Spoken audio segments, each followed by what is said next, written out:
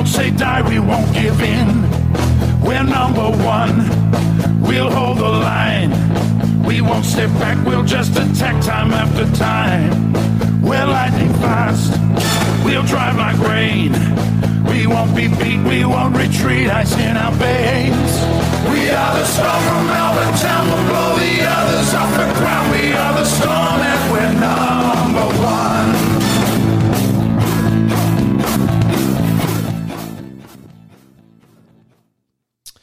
We are the Storm and we're number one. Welcome to Stormcast, the official Melbourne Storm podcast, episode 12.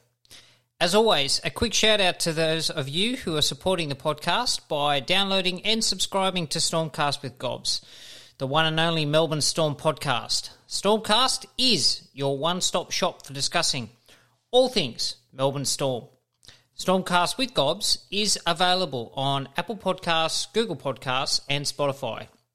As always, I'm your host Gobs and I'll be bringing you the latest news, views and Storm content over the 2023 season. Now, let's get on with the podcast.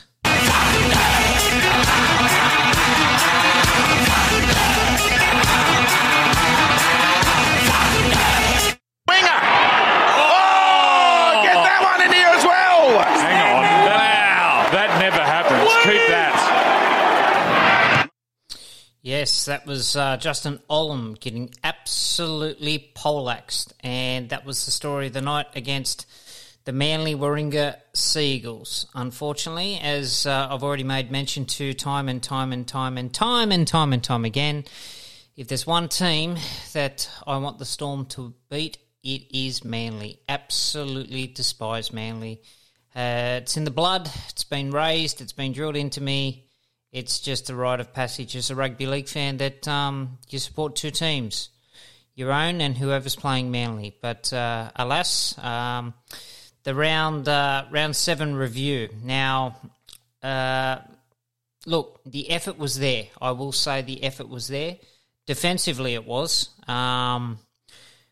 Unfortunately, you do that much defence, especially when the amount of errors that the Storm were making in their own red zone. Harry Grant probably had one game he'd probably prefer not to reflect on and remember. But the ill-discipline factor of the Storm against the Sea Eagles did not help and probably compounded in the result. But to lose 2 men to the sin bin because of stupidity, and that's what it was, stupidity. Every player knows that you can't hit players late off the ball, especially playmakers, especially halves. I understand kick pressure. I have no problem with kick pressure, but the contact has to be simultaneous and it has to be legal. So it can't be led by the shoulder. It can't be late where the player has relaxed and released the ball, which puts them in a vulnerable position. So the hit by Tui Kamikamitha, hit by Olam, just absolutely brain-dead decisions. I don't know why, but to lose 2 men to the sin bin, which resulted in the Storm having to defend for 12 men for a 20-minute period and not to concede a try, to me that shows effort. To me that shows that the defensive resolve was still there. And to think that the amount of defence that the Storm did without having the ball, there was a period there, it was just like the Sea Eagles were just attacking the red zone. They were in good ball and deprived Melbourne of any sort of possession whatsoever. To only sort of concede 3 tries through a dominating display by Manly, and they did dominate. They dominated the ruck right from the get-go. They made their presence felt through their contact, which was obviously on show,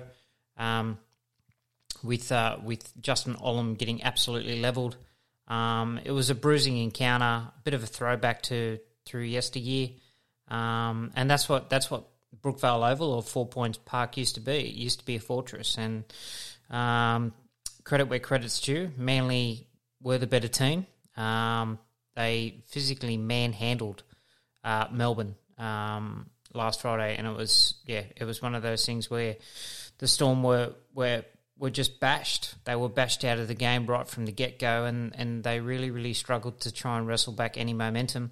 The forward pack was manhandled by the Seagulls big men, which was rather disappointing, especially the way that the Storms have stood up against Wests, against Souths, and against Easts, the Roosters the week previously. So, from that aspect, it was disappointing, but it was a really, really sort of lethargic, slow start to the game, whilst Manly they were hyped, they were pumped right from the get-go, and that was evident very, very early on. But, you shoot yourself in the foot when you're making boneheaded decisions by ill discipline, errors, mistakes, and you do that much defence. This is the other thing a lot of people don't realise too.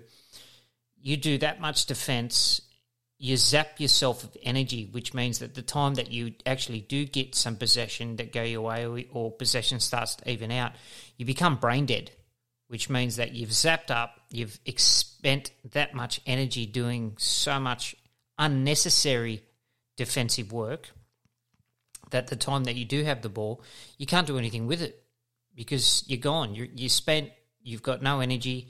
You're fried from doing all that defensive work and load that it becomes null and void. So, it wasn't a happy outing. You again couldn't fault the defensive display, which shows effort. And as fans, whilst we always want to win, as long as the performance, there's effort in the performance, I should say, that's what we can hang our head on. You compare that game compared to the Titans game or the Bulldogs game, chalk and cheese. Chalk and cheese. Now, you take that performance against Manly the other night and you apply that to the Gold Coast game and the Canterbury game, the Storm probably win both those games. So that goes to show the comparison between the effort and the performance that was on display, especially from a defence, because defence is an attitude, right? So that's the first thing you pack as a player. You pack your attitude to turn up, that you got to roll your sleeves up and you got to get down and dirty. And there was no hesitation to say that the Storm didn't have a crack. It's one of those things where you start to lose the ruck, you lose that ascendancy in the middle third of the field. Manly just completely rolled downfield. The Storm were on the back foot virtually for the entire 80 minutes. And it's very, very hard, very, very hard to sort of wrestle back any sort of momentum whatsoever. Now, I read some criticism of Jerome Hughes saying, I had to laugh, that he should be dropped. But again, for 115 years of Australian Rugby League premiership history, if your forward pack isn't winning the ruck and rolling downfield, then halves can't assert themselves into a game. It's very, very, very, very difficult to play off the back foot as a half if your forward pack isn't rolling forward. There's only one halfback that I've seen play off the back foot, and that's Andrew Johns. And everyone knows Andrew Johns. Joey's an immortal, and rightly so, and that was because he could do things that other halves couldn't do.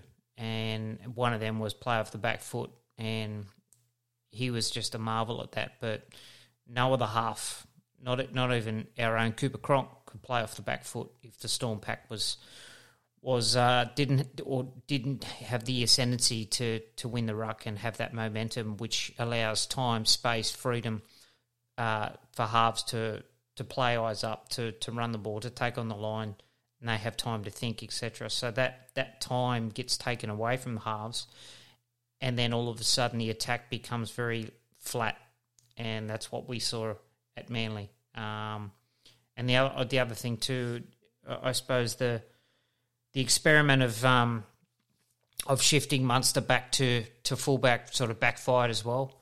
I understood the premise of it because it sort of worked a little bit last year when they switched money back to one. But the problem, whenever you're trying to strengthen one position, you're inevitably weakening another, and I think we did see that the other night. Not to say that Jonah Pezzett didn't have a good game. I think during, like I just said about Hughesy, halves struggle if you're on the back foot. So there wasn't really a lot of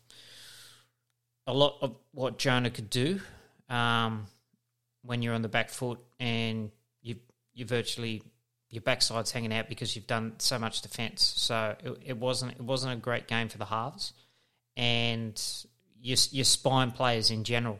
Harry couldn't sort of get any sort of flow going in and around the ruck. Manly shut him down really, really well. But even Money, you'd think that with Munster being at fullback, he can play on both sides of the ruck, push through the middle third corridor, etc.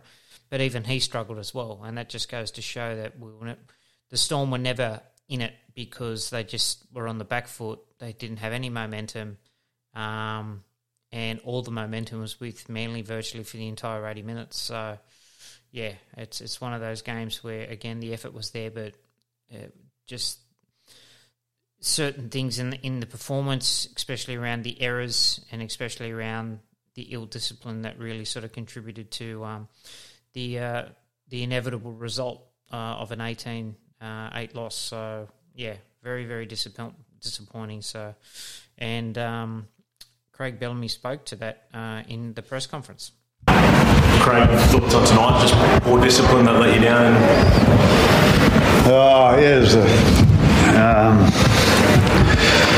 I don't know, I'm not quite sure how to describe it. In that, I just thought it was, if you have a look at the stats, especially in the second half, you think we would have got beat by 30. So, we were brave in some areas, but I don't know what the years were, but we played dumb at times, and basically we got what we deserved tonight, So, like I say, to keep them to 18 points was probably a good effort there, but it's we just never give ourselves a chance to win the game. I didn't think, and especially our second half was really poor, especially the start. And like I say, we didn't play too smart at all. When you talk about not playing smart, like Olam sin bin, Tui sin bin, like just unnecessary. Yeah, like again, I don't know what planet they're on. You just can't do that these days. Like you can't hit ball players and halves late, and with any sort of force at all, and so that's what it is, and to do that, and so we play the half of the second half, with 12 men, that's hard work, and then when they had 12 men early in the second half, we couldn't get out of our own 20, so like I say, we didn't play smart at all, and we've had 2 good weeks of we've been really good. Look like we've been thinking about our footy, but tonight, we as I said, I think we got what we deserved. They were a lot better than us tonight, and they deserved the win. Didn't play smart. That just sums it up.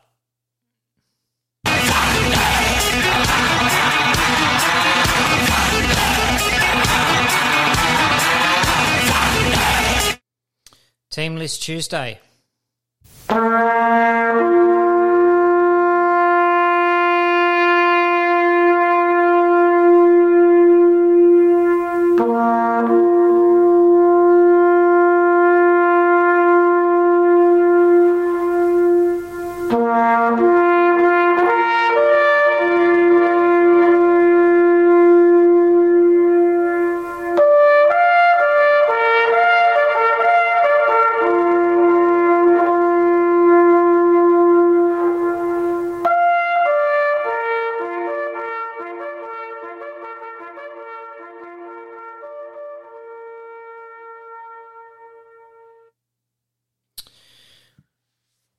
The traditional ANZAC Day game against the New Zealand Warriors.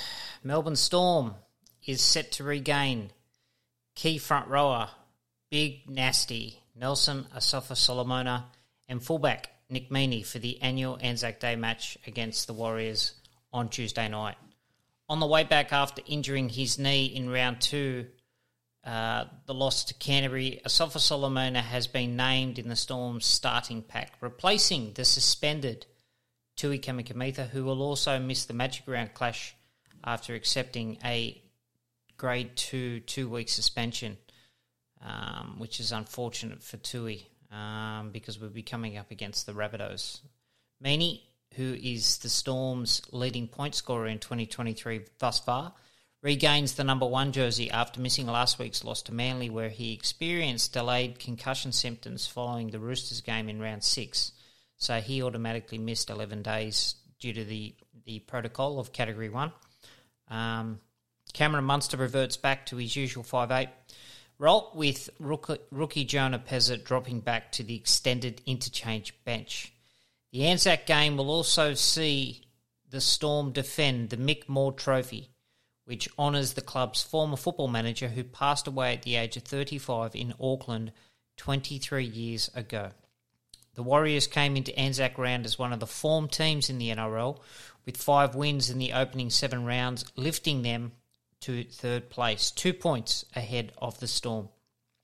This will be the 50th meeting overall between the Trans-Tasman rivals, with the Storm currently leading the head-to-head 31-16 wins with 2 draws in between. 50 games between the Storm and the Warriors since 1998. Wow.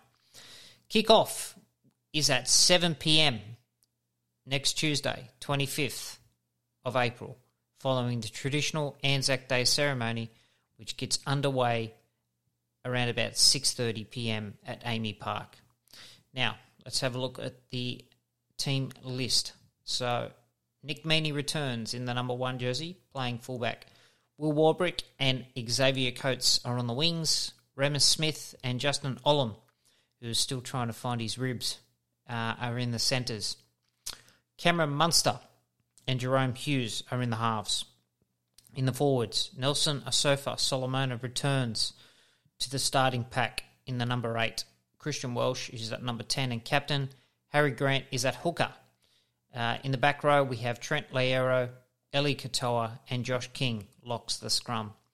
On the interchange bench, we've got Bronson Garlick in the 14, Alec McDonald in the 15, Tom Eisenhuth, who looked to have picked up a little bit of an injury against the Seagulls, didn't return to finish the game, and he's in the 16, and Tarek Sims is in the 17. On the extended reserves list, we've got Grant Anderson, Aaron Penne, Tyron Wishart, Jonah Pezzett, and young prodigy Jack Howarth. So let's have a look at the Warriors, who have been flying under the radar in many respects. A lot of people didn't have them anywhere near the top 8, let alone being entrenched in the top 4. Their season thus far, their form has been remarkable. And credit to their new coach, Andrew Webster, he's put a bit of steel into this Warriors team, which is good to see. Because the strong Warriors is great for New Zealand Rugby League and the pathways and the participation over there as well. So if the Warriors are travelling well, then New Zealand Rugby League's travelling well, and the interest will definitely continue to increase, especially after the COVID period where they had next to no rugby league for almost 3 years over there. So it's great to see the Warriors flying and giving their fans and rugby league fans in New Zealand a great deal of hope and optimism. So for their sake, it'd be great to see the Warriors continue on their winning ways, just not this Tuesday against our Storm. So they've got Charles Nickel-Clockstar at fullback, Dallin Watene-Zalesniak and Edward Kosi, who's been flying, are on the wings. Marcelo Montoya, who looks like an absolute world-beater under Andrew Webster, is playing in the centres with Adam Pompey, both a handful. Dylan Walker will play 5/8, partnering Sean Johnson, a revitalised Sean Johnson, at halfback. Their forward pack is Adam Finnell-Blake, Freddie Lussick at hooker, and Jazz Tavanga moves to prop, who usually plays back row, lock, or hooker. So interesting selection there. He's a bit of a nugget and doesn't mind the tough stuff, so I'm sure he'll do the job for Andrew Webster and the Warriors up front. Their back row is Jackson Ford, who's having a really, really good season after coming from St. George Illawarra, as well as Murata Nirakore, who was an off-season signing from the Parramatta Eels, and our former Storm player and favourite Tohu Harris is at lock. Their interchange bench looks like this: Bailey Sirinen, Josh Curran, who I've got a massive rap on. For those of you who may or may not know who Josh Curran is, Josh Curran wears the Indigenous headgear and plays on an edge. Really, really good player, very underrated in my opinion. So when he comes on, he's a player to watch and shut down. Bunty Afoa, the wild man with the big fro, and Tom Ale, who's, again, having a very, very similar season to Jackson Ford, just really, really asserting themselves. So their reserves list looks like this: Vili Vaea, Tane Tukapiki, Ronald Volkman, Dimitri Sifakula, and Zion Mayamu. Apologies for some of the pronunciations there. Hopefully I did them justice.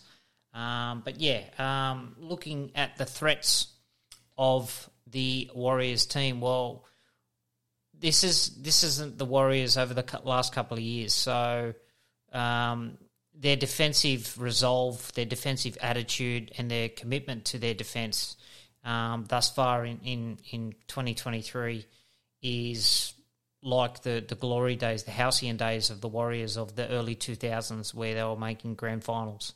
And it's, yeah, they're not going to be any sort of pushover. So if the Storm just think they're going to turn up and a bit of Munster magic is going to do the job, it's not going to be. It's going to be a bit of a scrap. I can see this game being a bit of an arm wrestle. It won't be the luxurious 70-10 that was experienced last season. And over the past couple of years, I think there was a 50-point flogging in there as well in 2018, if memory serves me correctly. So, yeah, I can't see it being a blowout by any stretch of the imagination. Sean Johnson is engaging and digging into the line. He hasn't done that for a few seasons. And when he's running the ball and digging into the line, and what I mean by digging into the line is he's actually going to the defensive line and wearing a shot, wearing a hit.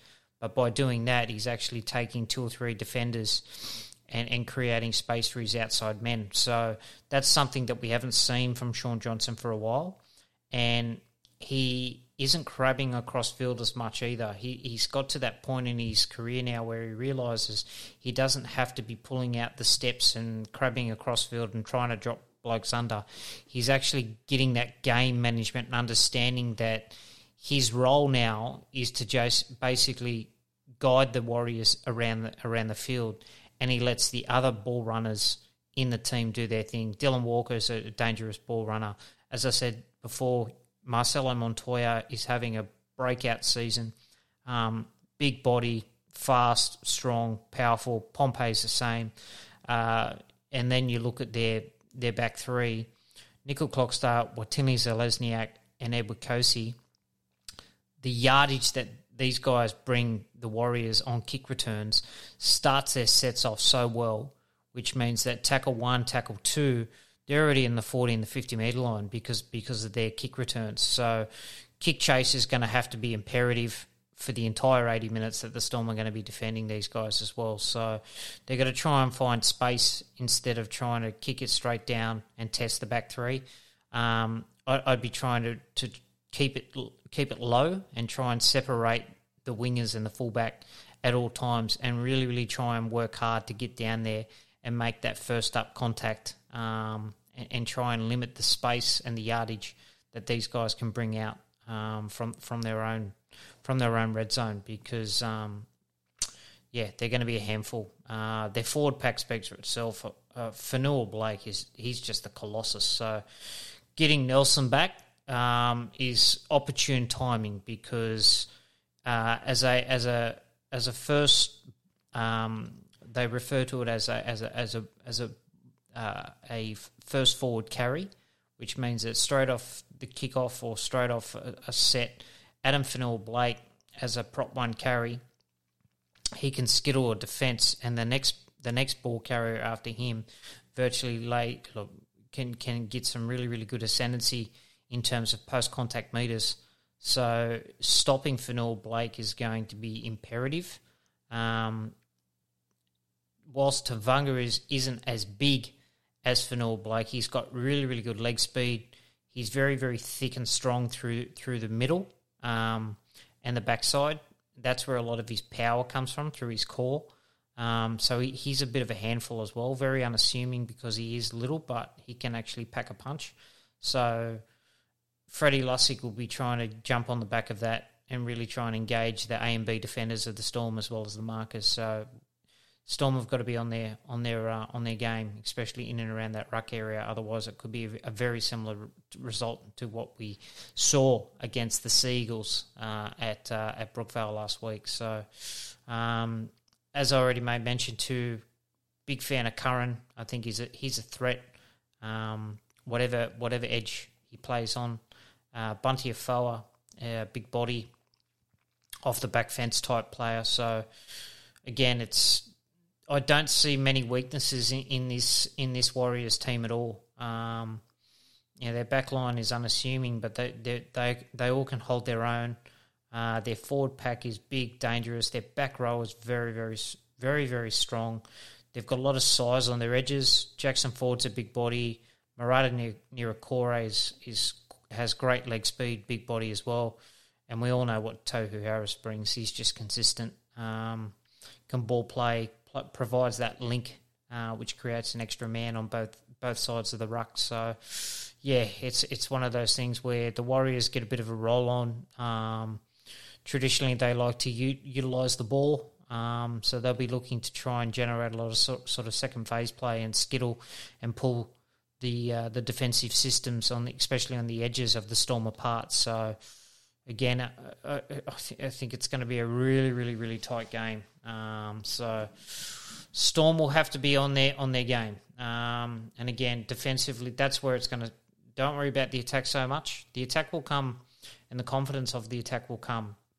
It's the defence that needs to continue to be there, which it has been over the past 3 or 4 weeks, which I think I made mention to last week. That second half scramble against Wests, and then it's built week on week against the Rabbitohs, against the Roosters, and against the Seagulls last week, albeit a loss, but the amount of defence that the Storm did get through, and again, the defending for 20 minutes with 12 men against a 13-man Seagulls team with the attacking threats of the likes of DCE, Turbo, etc.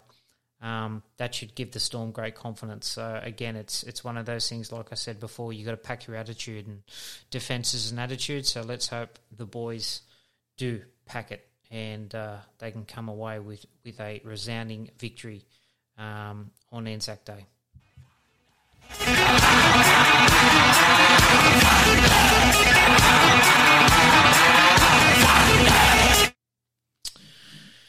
Yes, so some Storm news.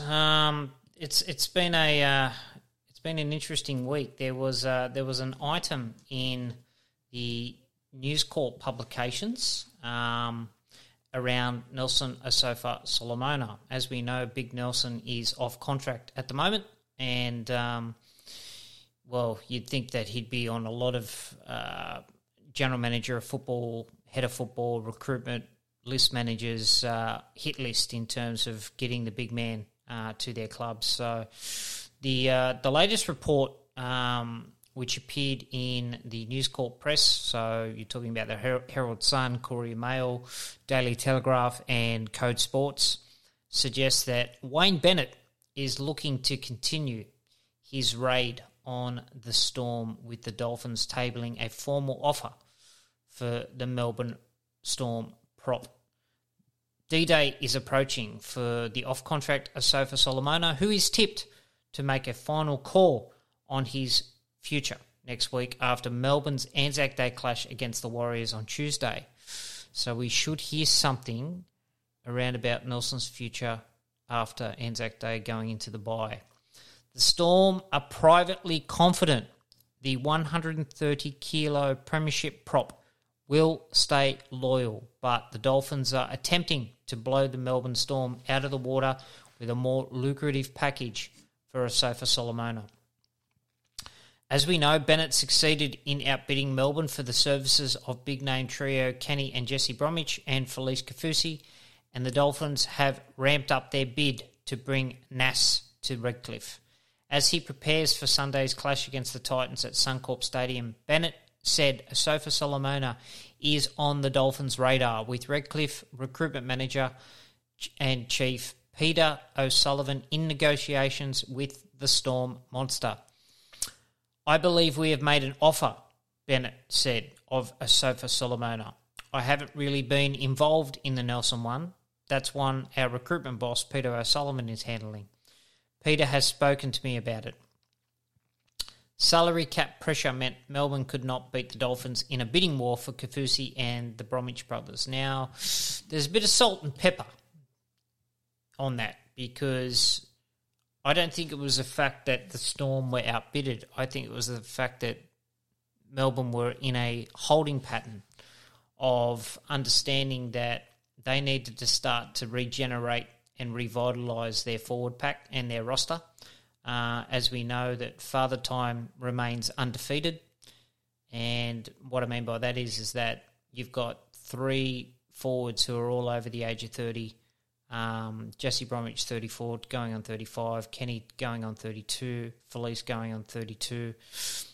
And it's one of those things where every year in your 30s, especially forwards, I know sports science and I know injuries and a bit of luck here and there go a long way, but again, it's one of those things that middle forwards and edge forwards, they tended to continue to get a yard slower, and it becomes noticeable over the duration of the season. Now, I think all Storm fans and members would acknowledge that the best football of Jesse Bromwich and Felice Kaufusi has probably been exhausted.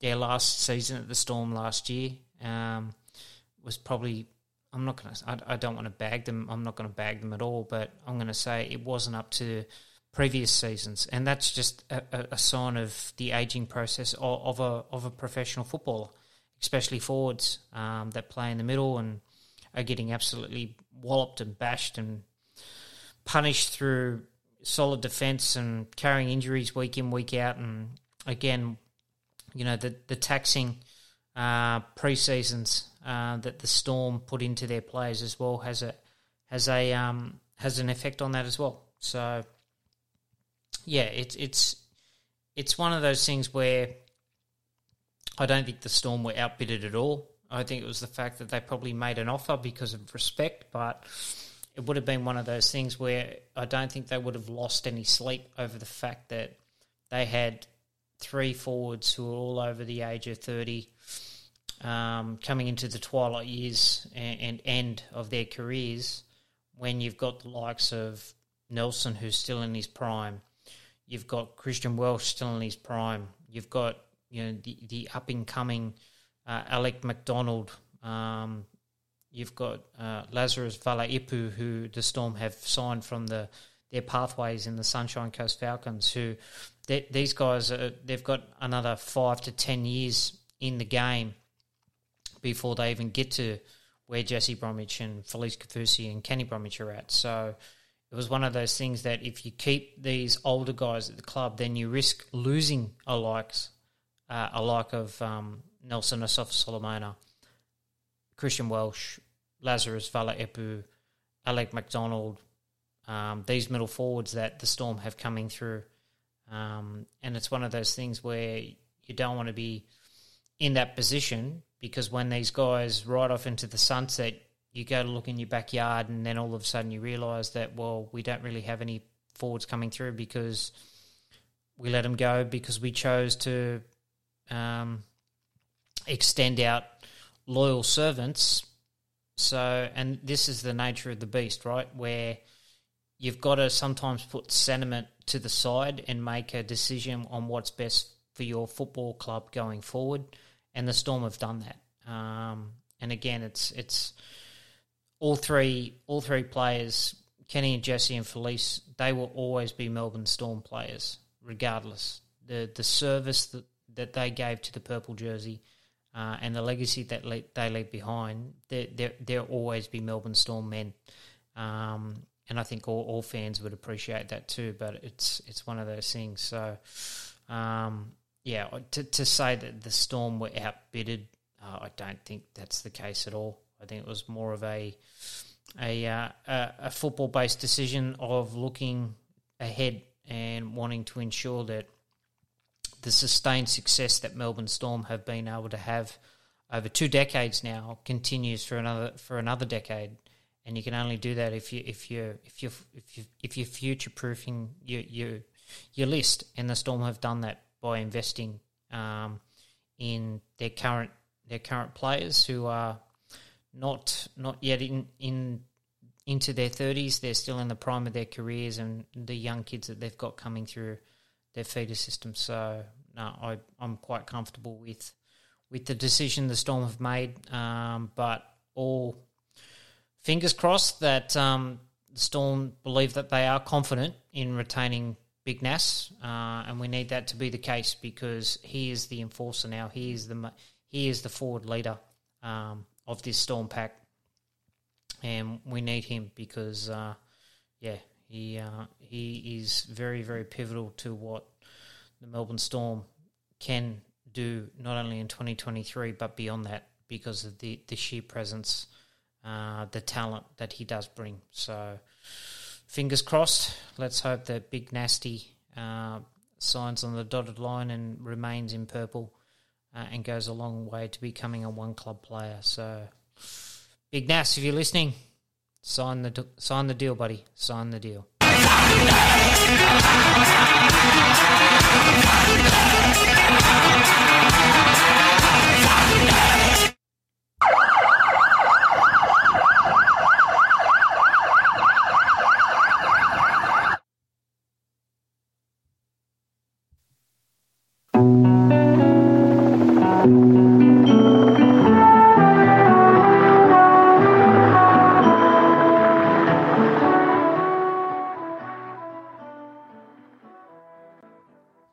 Injury and rehab update. So it's probably the best it's looked. There's only sort of 2 key injuries at the moment. So one is Ryan Pappenhausen, as we know. Paps is building his running volumes. The exact date of his return is still to be confirmed, but as we've already previously discussed on this podcast, is that he is running. He's running on sand, he is running on land, he's doing all the strength training in the gym and out of the gym. So really now it's about pushing through and putting that volume into his body, into his legs, and ensuring that when he does return, he's not only returning, but he's going to be returning to perform. So that's continue to watch and see in that regard. And the other one is Dean Ieremia, as we know, is gone for the season after the ACL rupture in the trial against the Warriors. So we know that Tepai Moroa made his comeback last week. And yeah, the other one, I suppose, the other question mark was around Tom Eisenhuth, who picked up a bit of an injury against the Manly Warringah Seagulls last week, but he's been named, and by all accounts, he'll be okay to run out against the Warriors. And I think that's probably helpful because of the long turnaround as well. Having played last Friday and not playing until Tuesday, that extra time, lead-up time to the ANZAC Day game will help in that regard. So, no, that's a good thing. So, yeah, the injury list, George Jennings, as we know, is back. And the Pathways teams in the Sunshine Coast Falcons and the Brisbane East Tigers. A lot of our feeder boys are in there at the moment, or I should say our NRL boys that aren't currently in the 17 are turning out there. So, which is a good sign considering you go back. What are we now? Round 8. You go back 5-6 weeks ago. There was a period there we had 13 players unavailable, which was unheard of. 13 players out of a top 30, which means that we only had 17 fit players. Insane. And you look across the game at the moment, and the Bulldogs are now in a very, very similar situation to what the Storm were after 3 rounds, where they're really, really struggling. And it's one of those things where injuries can make or break a season. You need a lot of luck to go your way in order to put yourself in a position to win a premiership. And part of that is trying to maintain a healthy and fit roster, and having virtually all of your top 30 or majority of your top 30 to choose from week in, week out. And it's no surprise that the teams that usually are winning premierships, that's what they've been or have had the luxury of having, and a lot of it just comes down to sheer luck. Unfortunately, the Storm this season already, we've copped our first few injuries over the first few rounds. Obviously, Munster was the big one there, but then you look at the 2020 season when the Storm won their premiership. What was one of the key things? Maintain virtually a full bill of health, albeit Cameron Smith sort of picked up that AC joint and had a few weeks off, but came back to lead the charge of a premiership. 2017 was the same. So again, it's one of those things where it really does come down to luck. You look at the Panthers over the past 3 years; they've arguably been the best team over the past 3 years, and literally they've had no major injuries whatsoever, no season-ending injuries at all. So again, it's just one of those things. Some teams are lucky and blessed, and other teams, unfortunately, it's like they've walked under a ladder or broken a mirror, and they're just getting all this bad luck. And usually it compiles very, very quickly. So you get one injury, you end up with another 2 or 3 week in, week out, and it just continues to stockpile. And the poor old Bulldogs are suffering that at the moment, just like the Storm were last year. I think the Storm had, at one period there was a period of 15 players that were unavailable, and the Storm had more players unavailable for a period of 5 weeks or more. And that was a record, especially with sustaining 2 season-ending injuries in round 1 last year when Welshie went down and George Jennings went down. So, it's all well and good to say next man up, and that's the Storm mentality, right? But yeah, it's one of those things where you need a lot of luck, and by the looks of it, the Storm are finally turning the corner and potentially getting a little bit of that luck coming our way, which is a good thing, knowing that we've only got one long-term injury in Ryan Pappenhausen and unfortunately Dean gone for the year. So, but everyone else is back playing either in the NRL team or in the feeder teams, which is a good thing. So, yeah, fingers crossed. We can see Pappy back very, very soon. I think I made the prediction. I'm thinking round 14. So let's see how my prediction is going in that, because as I said, I think he's currently undertaking a mini pre-season at the moment. So yes, it will be very interesting. So watch and see.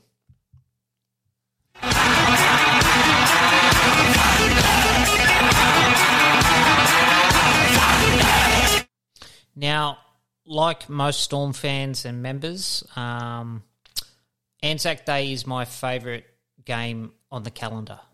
It's not only my favourite game on the calendar, it's one of my favourite days of the year, just for the significance of the day and what it means to us as Australians and what it means to our country as well as New Zealand.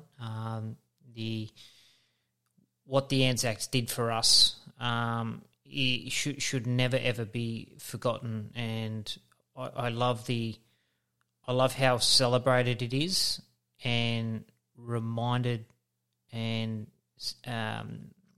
by the public, especially the younger generation now.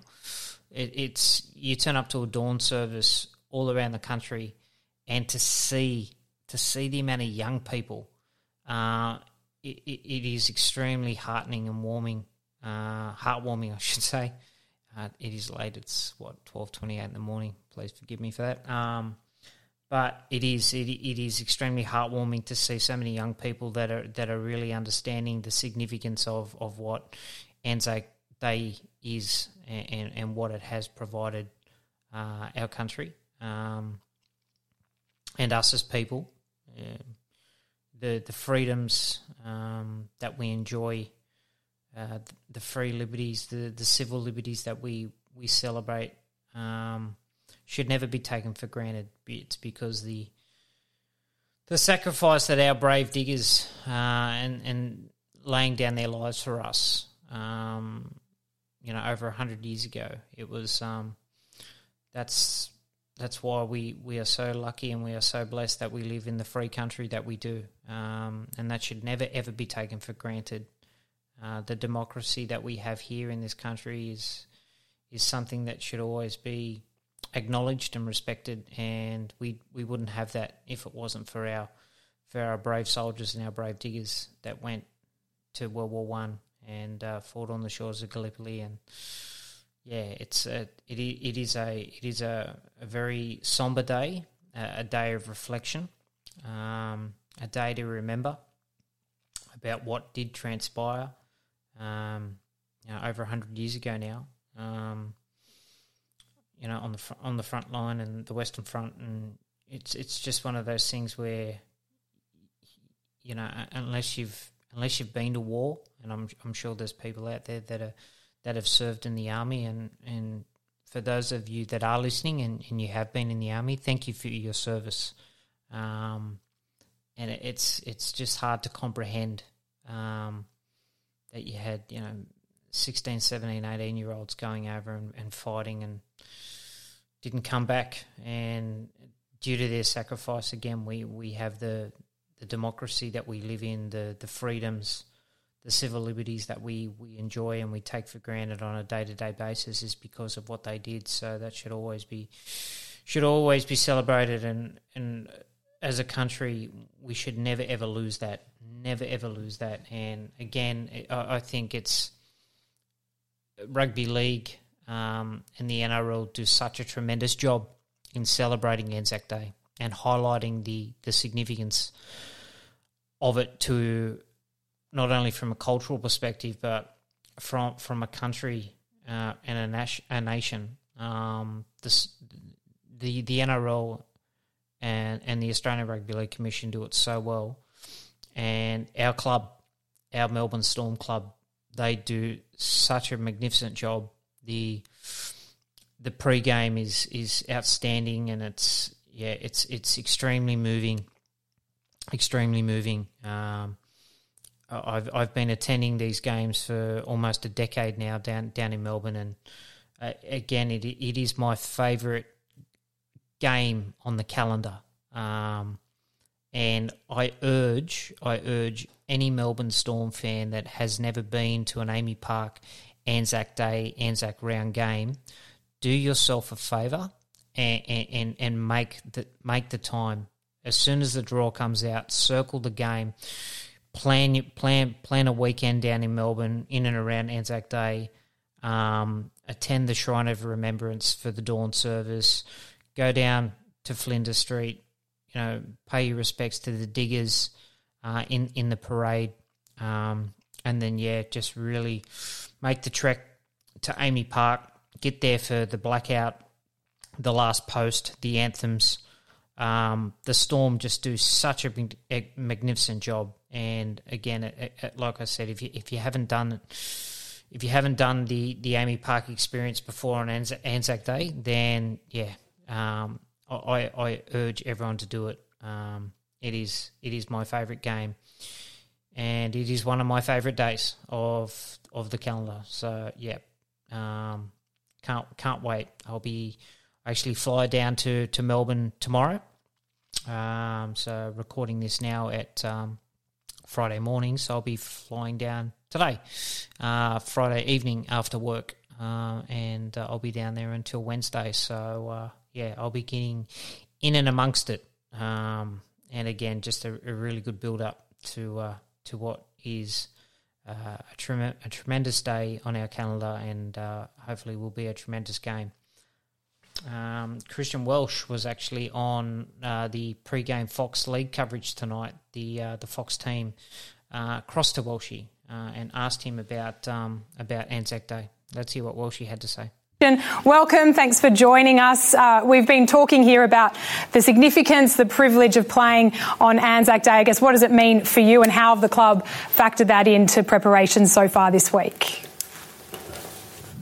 We started the week. We had the great Ryan Hoffman come and speak to us about what it means to him. He's played for the Warriors and the Storm, obviously, for those clashes. And, it's a really special day to pay tribute to our servicemen and women who have done an amazing job, and obviously the history of this country. So it's a really big privilege for our club to be able to play on this day, and we're really excited to go out on Tuesday. Hello, Christian. It's Cooper. Considering the occasion on Tuesday, you talk about being captain. What's your message? What's your tone speaking to the group before you run out on Amy Park? I think it's a bit of a strange game because we have a lot of stuff on the field. So I think just staying relaxed. Obviously, we've got the last post. We've got both the national anthem. So there's actually a fair bit of time from when you leave the sheds to actually kicking off. So probably just keeping the group relaxed. We've got a young group, so we don't want to get too excited about the game. But just savour up the moment. The Storm do a really great job there at building up the Anzac Day tribute. I suppose just taking all that in, and then hopefully ripping into the Warriors. We'll see how we go. Rip into the Warriors indeed, Welshie.